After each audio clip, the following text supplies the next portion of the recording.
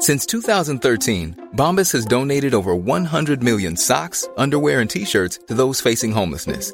If we counted those on air, this ad would last over 1,157 days. But if we counted the time it takes to make a donation possible, it would take just a few clicks. Because every time you make a purchase, Bombas donates an item to someone who needs it. Go to bombas.com/ACAST and use code ACAST for 20% off your first purchase. That's bombas.com/ACAST, code ACAST. Everyone knows therapy is great for solving problems, but getting therapy has its own problems too, like finding the right therapist, fitting into their schedule, and of course, the cost. Well, BetterHelp can solve those problems. It's totally online and built around your schedule. It's surprisingly affordable too. Connect with a credentialed therapist by phone, video, or online chat, all from the comfort of your home. Visit BetterHelp.com to learn more and save 10% on your first month. That's BetterHelp, H-E-L-P. A lot can happen in the next 3 years. Like a chatbot may be your new best friend. But what won't change? Needing health insurance. United Healthcare Tri-Term Medical Plans are available for these changing times. Underwritten by Golden Rule Insurance Company, they offer budget-friendly, flexible coverage for people who are in between jobs or missed open enrollment. The plans last nearly 3 years in some states, with access to a nationwide network of doctors and hospitals. So for whatever tomorrow brings, United Healthcare Tri-Term Medical Plans may be for you. Learn more at uh1.com. Hello and welcome to the PH Nutrition Podcast. Today we are back with another, we're going to call it an Instagram Q&A because that's really where we put the questions out. So we are back with loads of questions actually. We've got some really, really good ones. So it's not going to be quick fire. It's going to be like medium fire. So some really good ones. So Lukey, I'm joined by Luke, Coach Luke.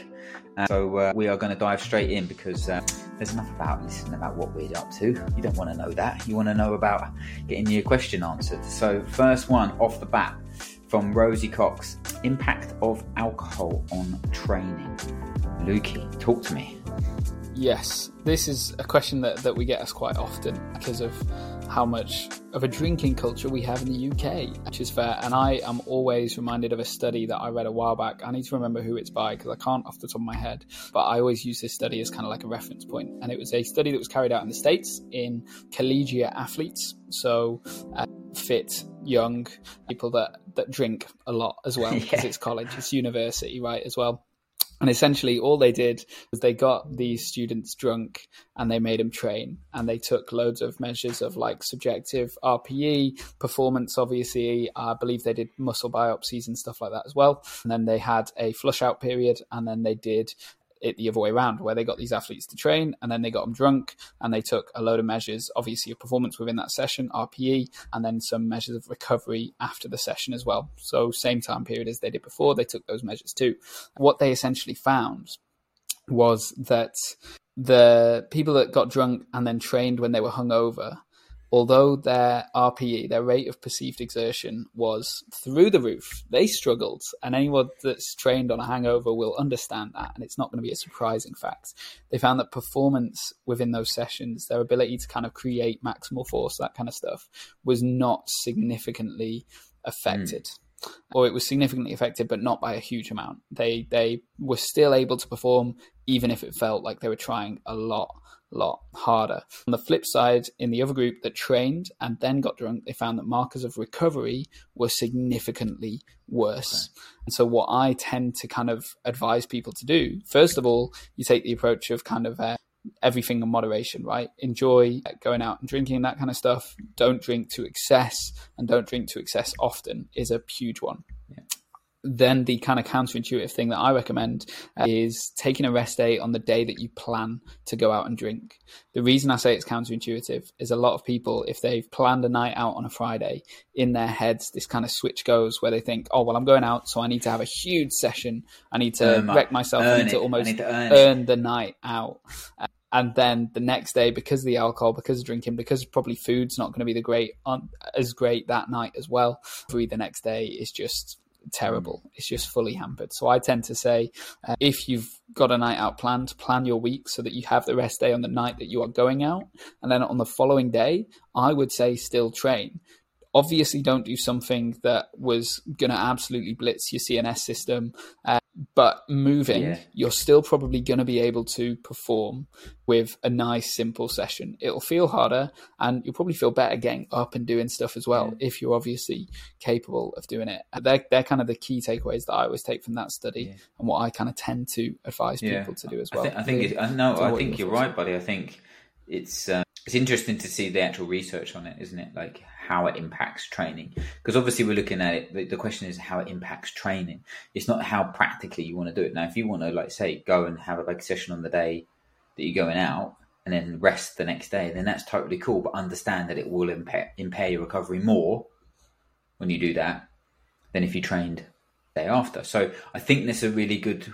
I like that. Like I said, I don't think they probably struggle to get people to recruit for that study. He's going to get smashed and end of it training. But yeah, I think it's an interesting one to look at. I think also you just got to understand that these are two very different things. Okay, like it's trying to have everything. You can't drink to excess and perform, and keep performing well in your training. Like you have to, if you want to live your life and go and have a drink, then crack on. But understand that it will impact your training. Like it is, whether that's output, whether that's recovery, it will impact it. So you've got to almost separate these two things to be like, look, enjoyment, and then be like, training. Like all of the people that are successful in training, they do not drink excessively. So you've got to understand that there's two sides to it. So like you say, hopefully that practical advice from Lukey there has given you some food for thought on how to structure your week. I think that's a good thing. Also, as well, it's like, impact of alcohol and training. There's lots of ways to manage it, isn't it? Like managing alcohol, it's going to impact your sleep, but can you kind of stop drinking really late at night? So you kind of have a few drinks earlier on, maybe switch to something that's less alcohol, like lower alcohol levels towards the end of the night. Make sure you're hydrated. Little strategies like this can make a big difference. So cool. Jordan with an X Burns. How do you maintain good nutrition and sleep, emoji, with a new baby on the way? Well, if you've got a new baby on the way, you're probably okay. Like when you have the new baby, it's going to be a whole different kettle of fish. Look, I've been through this, going to go through this in a couple of weeks' time. So it's really challenging. There isn't any kind of definitive answer to say this is going to help you do this. You have to try and lower your expectations, I think, is the best one. Like you can't be perfect with your nutrition. It's very challenging to be perfect with your sleep because it is, you're trying to keep a human alive. It's really challenging to do. So again, lowering your expectations at the first thing you should be doing. So if you're training 6-7 times a week, if you're training 4 times a week, 5 times a week, and you're crushing yourself and you're really performing well, lower that. Look to maintain. Okay, take that expectation down. Same with nutrition. Don't think about, I think, getting so detailed with it. You've got to be doing the fundamentals and the basics. So for me, I outsource nutrition a little bit. I got a meal prep company to take care of our evening meals because I was very tired towards the end of the day. And in the day, I just made, cooked chickens and then made wraps and, microwavable rice, and really simple, no cook or quick cook options are going to be your staples. Okay. Spending a ton of time meal prepping a different recipe every evening is going to be really challenging. So some bulk cook meals such as shepherd's pie, chilies, things like this that can be kind of 2, 3, 4, 5 portions are really good. Don't be afraid to use packaged stuff like, the microwavable kind of like potatoes you stick in, and they're done in 3 minutes, same as the veggies. Pre-cooked meats and fish. They're the type of things you want to be able to kind of, fall back on because they're still nutrient dense. They're still going to be able to get your good quality, macronutrients as well as micronutrients in, but it's just that little bit more streamlined. Okay. You've got to really make a conscious effort at the start to not just go and eat toast and cereal. Like it's hard, but if you can start it off by putting some meals in the freezer now, like, if it depends on how long your baby's going to, away, stock the freezer up. Ask friends and family to not buy you any more baby grows, but to bring you a shepherd's pie or a lasagna is probably another good option. And yeah, just for me, it's lowering expectations to more of a maintenance thing. Like train 3 times. And don't do anything that takes a long time to warm up on. And I'm talking about training, I know talk about nutrition, but it's hand in hand. Like, don't go and do snatch, from the blocks, which takes ages to warm up. Go and do a bike and kettlebell swings. Just move your body, because you're going to feel a lot better with that. And the same with nutrition, same principle applies. It's hard. So again, the other thing is to try and keep a regular structure with your meals, even if you're up in the evening, at night, is to still try to keep some form of structure of eating breakfast, eating, lunch, eating snacks, as opposed to having it completely random. That made a big difference for us, just to try and keep to a certain pattern every day. So yeah, mate, I hope that helps. That helped me a lot, lowering my expectations and just outsourcing a few things. No cook meals, quick cook meals. They're the ones you can do. We've got lots of stuff on our blog and Instagram as well on that. So definitely check that one out. Cool. And congratulations, by the way. Another Joe Watson. So lots of Joe Watsons on Instagram. And options for getting in protein with less plastic wrapping. There's so many Kvarg yogurt pots. Lukey, what are we going to do about this?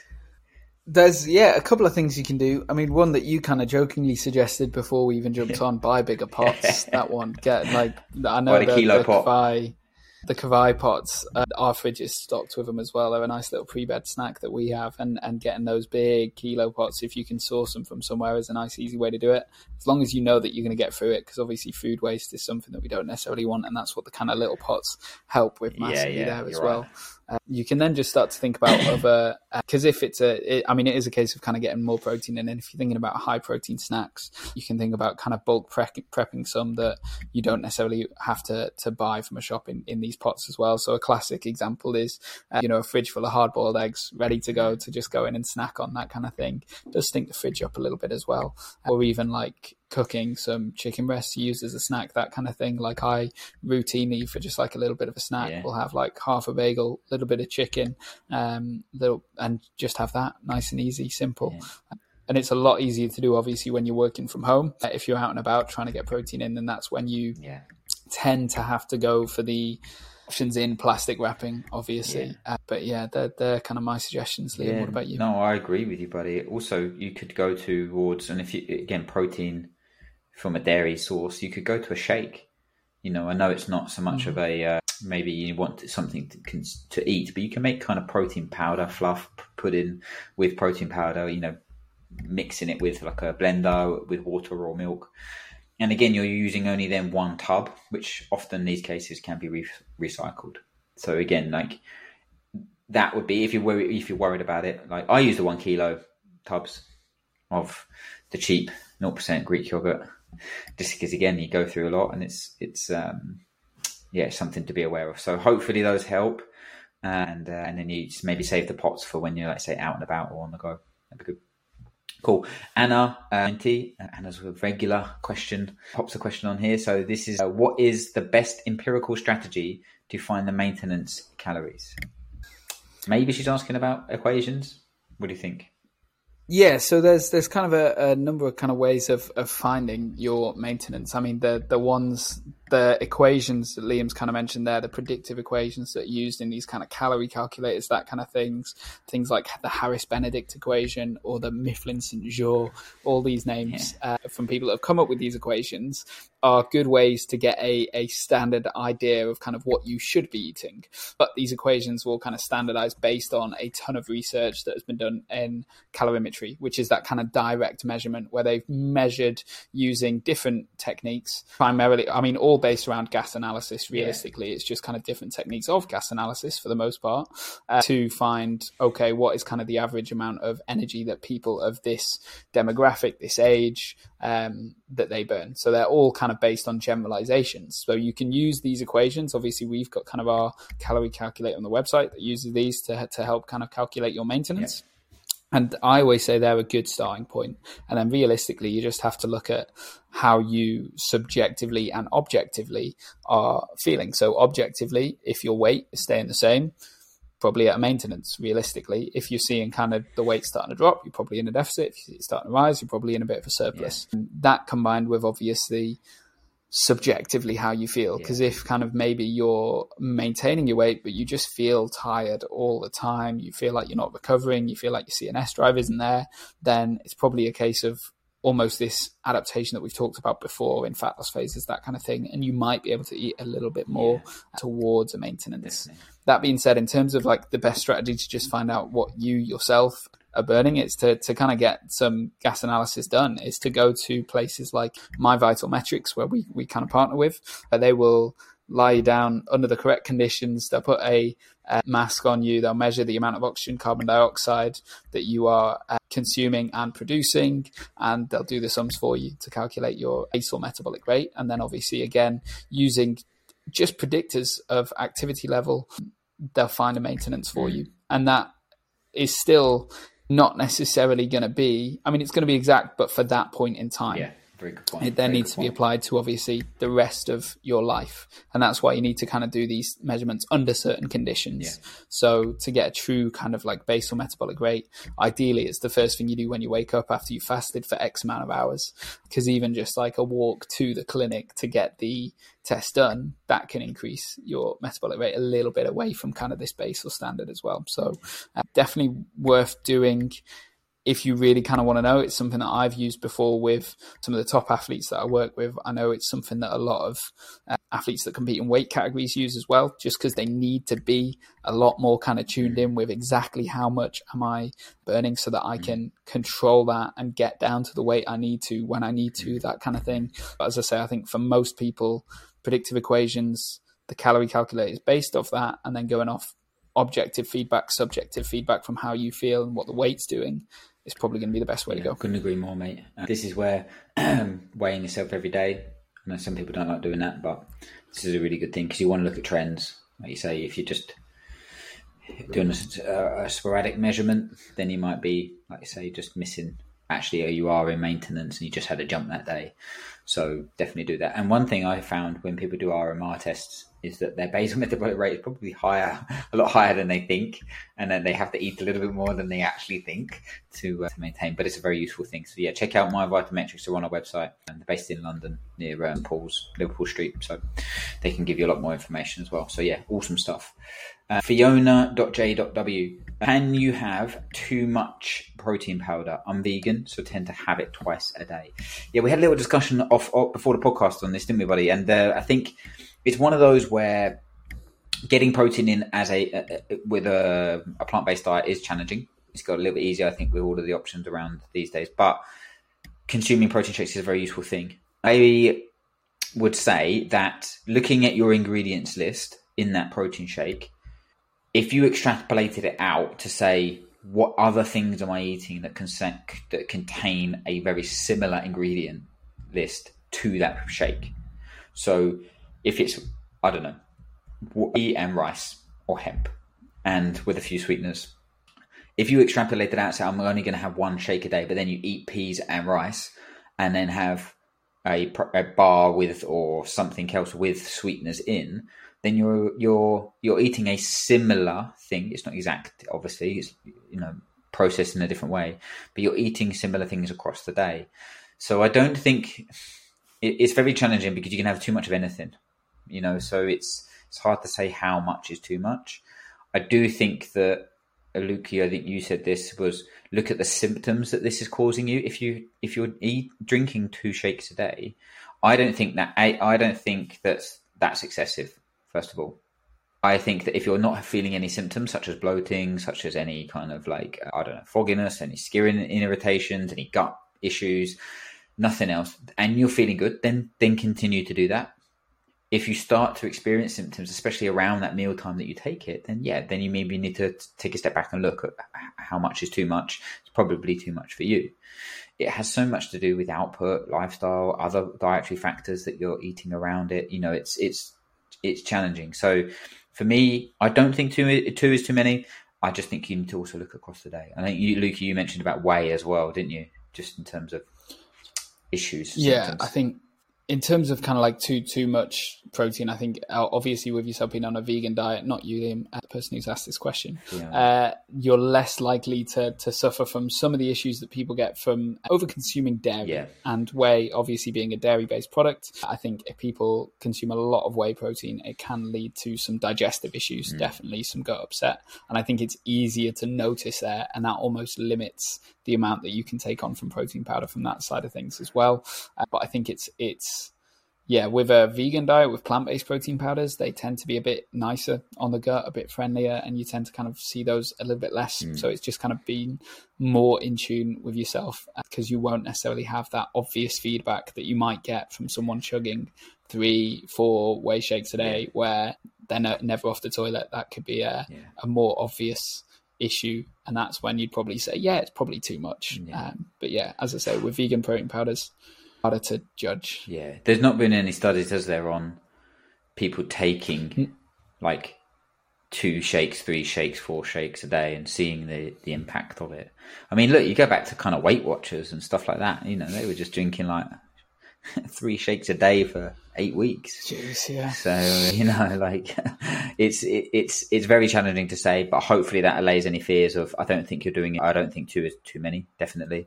And like you say, it's got ingredients that are going to be in. I think the shakes these days are 1,000 times better than what they were maybe 10, 15 years ago, when maybe consuming 2 to 3 of them a day would have been an issue. But I think these days, I think they're pretty good. And contain some good ingredients. So hope that helps. Cool. Kizzy 86 top tips for reducing cortisol. Now, I actually think we're going to do a podcast on cortisol. Just decided that, Luke, because I think it's a very fascinating topic that a lot of people maybe get confused about. They've heard cortisol and it maybe gets a bit of a bad rap. Now, kind of what we want. So when you're saying about reducing cortisol, I'm consuming that you have high cortisol. Now, whether you've done a blood test to experience this or you've just got maybe symptoms we think of elevated cortisol, such as not sleeping very well, waking up, kind of still feeling tired. That's a very common one. Gaining weight, even when exercising, kind of not feeling well, stress, low immune system.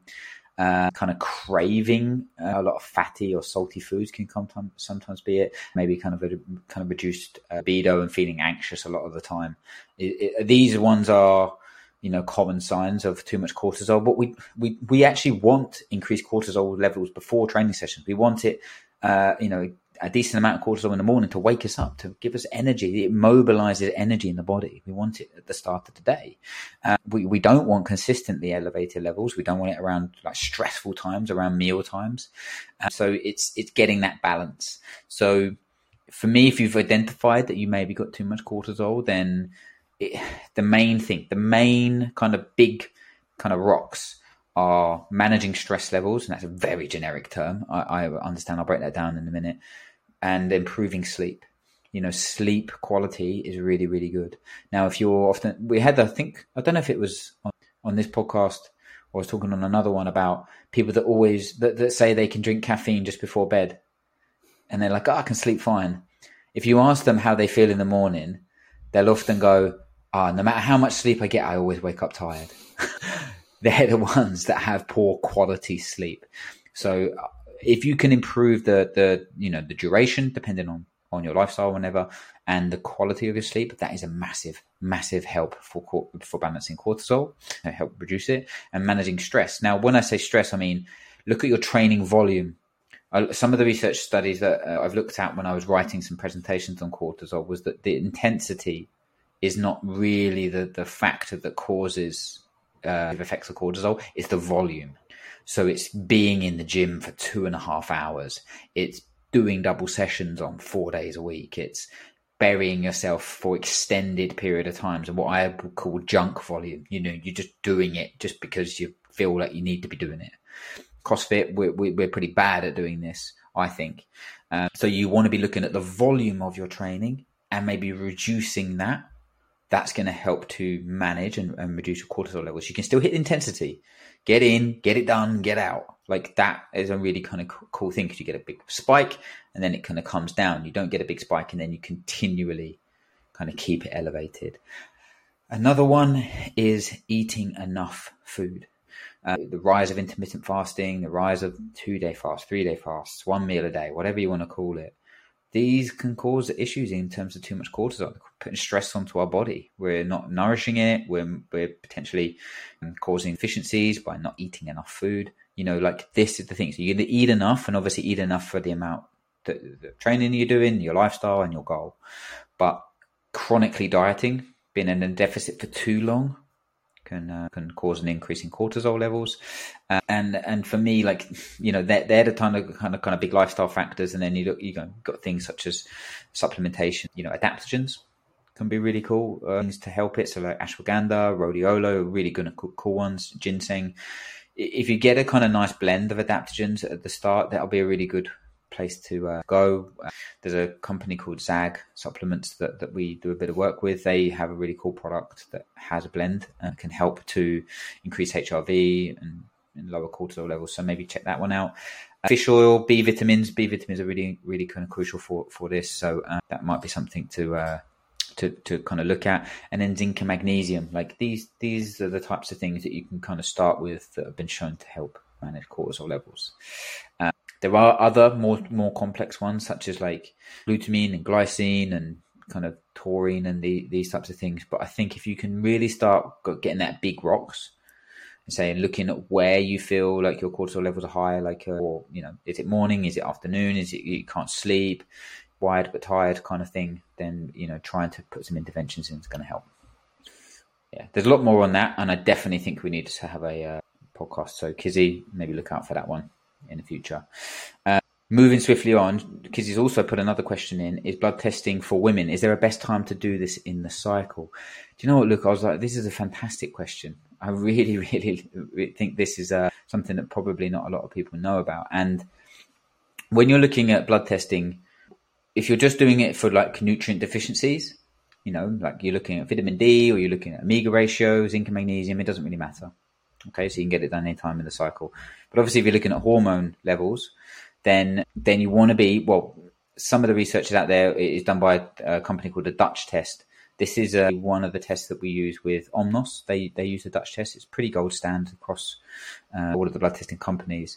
And they advise it to kind of be doing it at the peak in your mid-luteal phase. So this is around day 21. So you want to be kind of doing it around that, just after ovulation. So if you're doing ovulation sticks, you can kind of count 3-4 days ahead and do it around them. But that's going to give you the kind of best indicators in terms of the blood test kind of results. Like it's when progesterone is at its peak, estrogen is a little bit higher as well, and you can gain a lot of information on that. So, for example, if estrogen is higher than expected and progesterone is within range, then ovulation's occurred, but the individual is estrogen dominant, which can really kind of exacerbate any kind of PMS symptoms, migraines, stuff like that. So you can potentially put some interventions in to help manage symptoms earlier, be proactive. You can just kind of get a better indication of what's going on if you kind of test it around that time, day 21-ish. And obviously, if you've got a shorter cycle, then, like I say, maybe using the ovulation sticks or just kind of doing it, kind of 2/3 of the way through would be advised. So yeah, I hope that helps. Cool. Pizza Gains 26, my man. What are the short and long term effects with training with little sleep? Lukey, hit me. And obviously, like sometimes it's easier for people to say, like us people, nutritionists and coaches, sleep more. But sometimes we can't, isn't it? Like babies and shift work. But what are the effects that we see? Well, I mean, it's a good question, and immediately kind of with like a one-off night of sleep deprivation where you haven't had the best night's sleep for whatever reason, realistically, performance the next day is probably going to suffer a little bit, but you're probably going to be able to get through it. You'll be able to use stuff like caffeine as well, so that you can make things feel that little bit easier. You're probably going to struggle to hit higher intensity, so higher weights. You'll struggle to get towards that kind of percentage that you maybe want to hit in each session, that kind of thing. But again, you'll probably be able to get through it. Why is that? Just to suppression in the central nervous system? Yeah, that would be what I'd say. Yeah, it's like if your CNS drive is not necessarily firing the way you want it to, you're not going to be able to hit those higher reps, especially on stuff like Olympic lifting, where there's a lot more to actively think about. You probably want to do stuff that requires as little thinking as possible. So Liam mentioned before, when he was talking about, obviously, with a little on the way, just getting in and moving, that kind of thing. Bike and kettlebell swings, less to kind of think about, body's moving, and training is not necessarily going to suffer too much on that day. Obviously, we kind of see these there's always exceptions to the rule where people, for whatever reason, have a terrible night's sleep and then PB the next day. Yeah. That's not backed. That's not going to be something that will happen all the time. But you do kind of see it, and it can almost just be like the body getting you through things. So like I always think about like maybe weightlifters that have a competition the next day, and because they're so nervous or anxious for that competition, they don't necessarily sleep the night before, but they still end up PBing because of the pure adrenaline from that competition. Almost, I think that you can get by on the one-off lack of sleep. You can definitely get by, but it will probably be tougher. Long-term sleep deprivation, you're basically just not going to adapt to. You're not going to. The stimulus from training is not going to create as big adaptations as when you are fully sleeping, fully recovering, fully kind of getting the most out of it. Your CNS drive can fire all the way through that kind of stuff as well. So one-off, you can get through it. But long-term sleep deprivation, that's when you'll just, you won't progress. You may even regress as well with it. That's kind of my opinion on it, Liam. What about you? I agree. I think it's very easy for us to say, like, just keep sleeping well and get more sleep. But say life events or whatever kind of come in and they might impact sleep for a short period of time. I think what we need to do is be proactive in terms of trying not to make that chronic. And I think if you can do that, and I know people are like, oh, I've got kids and I've got this, and yes, I know, but you can still put in the interventions to improve sleep quality. You can, try to improve areas of like sleep hygiene, so you actually get good quality sleep when you do sleep. Like this is what it is. It's not just about the volume of sleep that you're having; it's about the quality as well. So I think you've got to, if you're having short term issues with sleep, like you say, you can get through it. Like, I don't think it has too much of an effect on training. Like, there might be a little dip, but I don't like Luke said, I think it will feel harder. Like we talked about earlier, the RPE might be a little bit harder, but again, the actual performance output probably won't change too much. But when it starts to become chronic, you've got to be proactive. You've got to try to look at what's causing this and make sure that you don't go down that slippery slope and be deprived for months at a time. And I think that's when then things can start to, like I say, impact. But I completely agree with you in terms of the adaptation side of things. That's the biggest one. And as the longer it goes on, the longer your motivation will go down, and then the stimulus goes. So you're actually not even putting the adaptation through your body. So even if you do manage to get through a session with impaired sleep, your adaptation is going to be lower. But as it goes longer, that's going to be even harder to do. You know what I mean? Like, you don't want to just keep taking more caffeine and, keep using willpower. So you've got to be proactive with that. Cool. Next one, flow crates, proven ways, in brackets, supplementation that boost or improve your immune system. So again, I think there's a bit of a common theme going through today's one, Lukey, and that's sleep. I know it's not a supplement, but if you can use potentially supplementation or lifestyle factors to improve your sleep, that is probably going to be the biggest thing in terms of boosting your immune system. Okay. So, maybe looking at magnesium in the evening, maybe you're looking at tart cherry juice to help improve your sleep quality. That's going to be a very, very good thing. Next thing I've got is treat any deficiencies. If you're nutrient deficient in something, zinc or magnesium or omegas or anything, whatever your vitamin D especially, like that's going to make a massive difference. So especially when we're coming out of the winter months in the UK now, but during it, like if you're not supplementing with vitamin D through this, I think you're probably going to be, missing a trick in terms of boosting your immune system. So I would say start with that in terms of a supplement. It's cheap, it's easy to take, pill form, spray form, definitely be taking that. And if you can get your levels tested, then you can see how much you can kind of take. And they say if you're down towards like 20 and 30, on the scale when you get your blood test back, then you can kind of maybe supplement up to like 4,000, 5,000 IU, but you can take a maintenance dose of 1,000, 2,000 IU just to help do that over an extended period of time, especially in the winter. So vitamin D, top of the list, but treat any deficiencies. And then we know that a lot of the immune system is in the gut. So you look at gut health. So this is where I think glutamine and potentially kind of probiotics have been shown to help improve the immune system. So that's what I would look at. So if you have any gut issues as well, I know it's not supplementing, but look at trying to adjust your food choices, adjust maybe stress on the body, and to improve your kind of gut function. That's a key thing for me. Early onset, there is some research, I know I've said this before, but we use this in the footy clubs, is zinc and vitamin C lozenges. If you've got an early onset of any colds, if you start to kind of feel that little tickle or little kind of sniffle, then the zinc and vitamin C lozenges, you can buy them on Amazon or Holland & Barrett or whatever. These have been shown to kind of reduce the severity and the length of any kind of common cold. So that would be a nice one to an acute intervention. But yeah, and obviously vitamin C, but you can get this good amount from foods. So I would say that's hopefully there's a bit of a hierarchy there: vitamin D, gut health, treating deficiencies, and then look to supplement with zinc and vitamin C when you feel like the early onset. So flow crates, I hope that helps. And last thing on that, greens powders. I think we covered this in a previous one. I do like greens powders. A lot of people, the problem is they aren't proven in terms of boosting your immune system. But I do find that I feel better. I get less illnesses when I take them for extended periods of time. So yeah, maybe look to get a greens powder in you as well.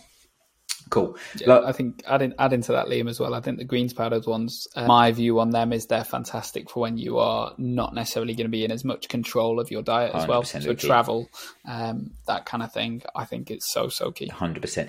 Going back to Jordan about maintaining good nutrition with a baby, again, I think I found it hard to kind of cook enough to get the really good quality. It was more grab and go, and I found that a greens powder really helped me. So Jordan, if you're still listening, if you're not just switched off after you've answered your question, then yeah, maybe that's something as well. But Luke, you're right about, say, just plug in the gaps when we can't be optimal. Cool. Burnsy, we're 27. How would you factor into your food intake an active job role, for example, 20 to 30,000 steps a day? Man, I don't even do that in a week, I think. So yeah, God, how do we do that? I mean, yeah, the kind of nice, easy, simple answer is to factor it in. You factor it in, which is kind of like one of those questions of like, what came first, chicken and egg sort of thing. But if you know that you are super active in your job as well as kind of training on top, whenever you're doing these kind of calculations, maybe that we talked about before, you just massively plug in for like your non-exercise activated thermogenesis, your NEAT, for your step count, plug in kind of like what steps you're doing, and that will take it into account. The activity level kind of multiplier should be taken into account there as well. And if you feel it's not, you can kind of keep coming back to, how am I feeling? Am I feeling like I'm constantly knackered? Do I need to add in some more food? What are some easy things that I can do while I'm on the job, because I know I'm this active, to just get that little bit more in if it's needed? Yeah. And that's where we come back to that kind of tracking weight daily, coming back to maybe even getting the kind of metabolic rate test done, that sort of thing, and just keep feeding back, shortening kind of the feedback loop of where your weight's at, shortening the feedback loop of how you're feeling from an energy point of view. And as I say, if you're in that active a job role, that's when your day and the amount that you take in across the day needs to be kind of pinpoint, because you'll struggle to kind of like catch up, I guess, with intake in the evening, if that makes sense. Yeah, it's one of those where if you're out on your feet all day, super active, and you don't necessarily eat enough during the day, you're going to be like a black hole in the evening, just trying to get whatever you can in. Yeah. And that's why you need to really kind of focus on structuring your intake across the day. Definitely. And finding those easy wins for while you're out and about. So it could even be as easy as looking at, like, I mean, you could treat this similar in a way to the way people treat endurance events. And obviously not to that extreme. I'm not saying that for every hour that you're working, you should be having 60 grams of carbs, that kind of thing. I am not saying that whatsoever. But if you feel like, you know, you're not necessarily eating enough and you are playing catch up in the evening, then adding in easy like drinks, I guess, on the day, and then looking for some other swaps as well. Shakes are always a really good one to kind of be chugging throughout the day whilst you have your meals as well. So that you can kind of keep moving, keep working. Yeah, that would be what I'd say. No, I'd say definitely. just really kind of focusing on that structure. Yeah, I think, like you say, it's a lot of output. I know that a lot of the calculators, maybe he's alluding to, a lot of them go up to 15,000, or like that's the very high, that's the top end. If you do that, ours does that. That's why I'm asking. That's why I'm answering this. Is I would increase maybe your training days by one more. So if you do this and then you train 4 times a week, I would put down 5 days a week, just to offset it. Because I think if you are legitimately going up to 30,000 steps, like that is across the week going to be probably enough of a training session to warrant that increase. It's hard, mate. All of these calculations, like Luke said, you've got to factor it in. You just do it, but then you've got to track and see how you feel. These are all of the calorie calculators. We all use the same thing. They're all just a starting point. So if you do that, then you can see how you get on. And Luke said, you got to be a bit more prepared, I think. And with food, like, we work with a lot of construction site kind of workers, and how they train, they work all day, very high intensity kind of workload, and then they train in the evening. You've got to be proactive, and like Luke said, don't backload it. You've got to go heavy at the start, I think, and liquid nutrition is probably going to be your friend, shakes and smoothies. So Burnsy, I hope that helps, buddy. Cool. Last couple. Imi.low. How can you be sure your stimulus is matching your nutrition? I think this is I don't want to kind of be like, it depends, but I'm in the camp that training, you should get your training aligned with your goal first. That's the key thing for me. Like if you whatever you want to achieve, try to get a training structure in place. Now, one that you enjoy, one that's going to help you to get towards your goal. So if you're trying to put on get stronger and do a lot of muscle, then don't just be doing the stepper at the treadmill at the gym, 3 times a week. You've got to have that training aligned to that stimulus, to your goal. That's what I would say. So how can you be sure your stimulus is matching your nutrition? You've got to make sure that your training matches the stimulus first, and then you can align your nutrition towards that.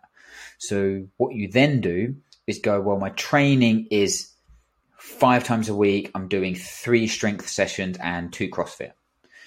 Then you can align your nutrition to that. So if your goal is to get a little bit stronger or just increase performance, then you probably need to be eating at, calculate your nutrition to equate to a maintenance or a slight kind of, strength gain, muscle gain. Or if you're like, cool, my goal is to lose fat and I'm training, I'm doing a spin 3 times a week and I'm doing CrossFit twice a week and I'm going for a run at the weekend, whatever it is. Then you can align your nutrition to this to support each one of those modalities. So you maybe eat a little bit more before a high intensity CrossFit session. You can kind of maybe train fasted if you're running first thing in the morning on a, Thursday. Like it's about kind of them being flexible. But I think you've got to get that training done first.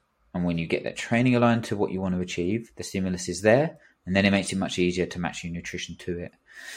But that, again, it goes back to bringing in that kind of overlap of your goal, and then making sure that each session is optimally fueled, however that may be, depending on what you're doing.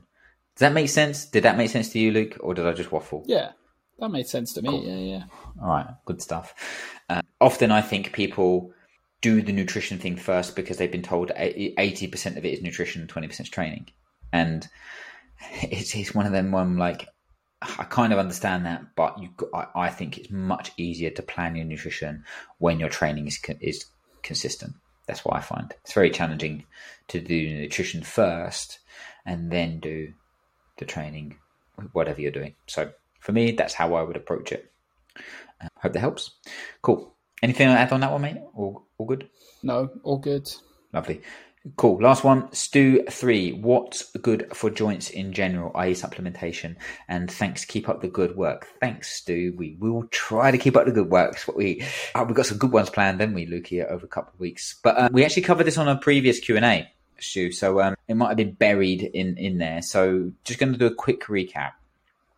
For joint health, we often use chondroitin or glucosamine, and that's a kind of common supplementation. You have to take them for an extended period of time. There is a little bit of research that's shown that they can help with joint issues. For me, I think the first point of call is to lower inflammation. Okay, I think sometimes joint health can be impaired by high inflammation consistently. So you could be, if you're overweight, you want to be losing a little bit of body fat. If you're not eating a very healthy diet or anti-inflammatory diet, then definitely start there. So removing high inflammatory foods, increasing some more nutrient-dense foods, lots of different colors in there, good sources of protein, kind of good meats, oily fish, omegas, like these types of things. And then supplementation, I would go down the route of anti-inflammatory again. So I would maybe use fish oil, and I would use turmeric, curcumin. These are two that I've researched around and had some good there's some good evidence on there. And also anecdotally with clients, they've been giving me some very, very good feedback on using kind of those two, especially with reducing kind of joint pain in general. So yeah, I hope that helps. There is a little bit on collagen as well. So supplementing with collagen might be a beneficial thing.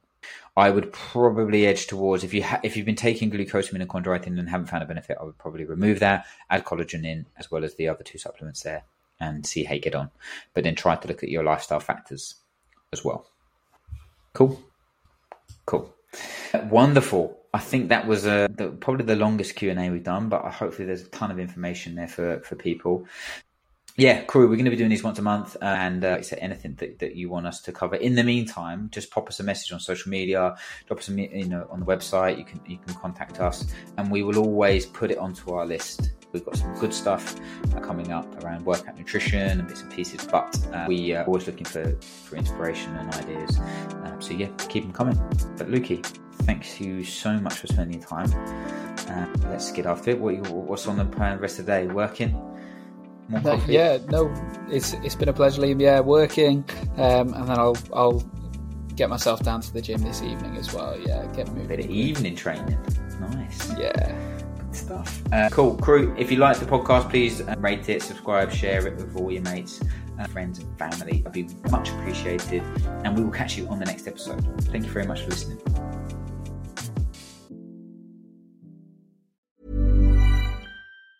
Planning for your next trip?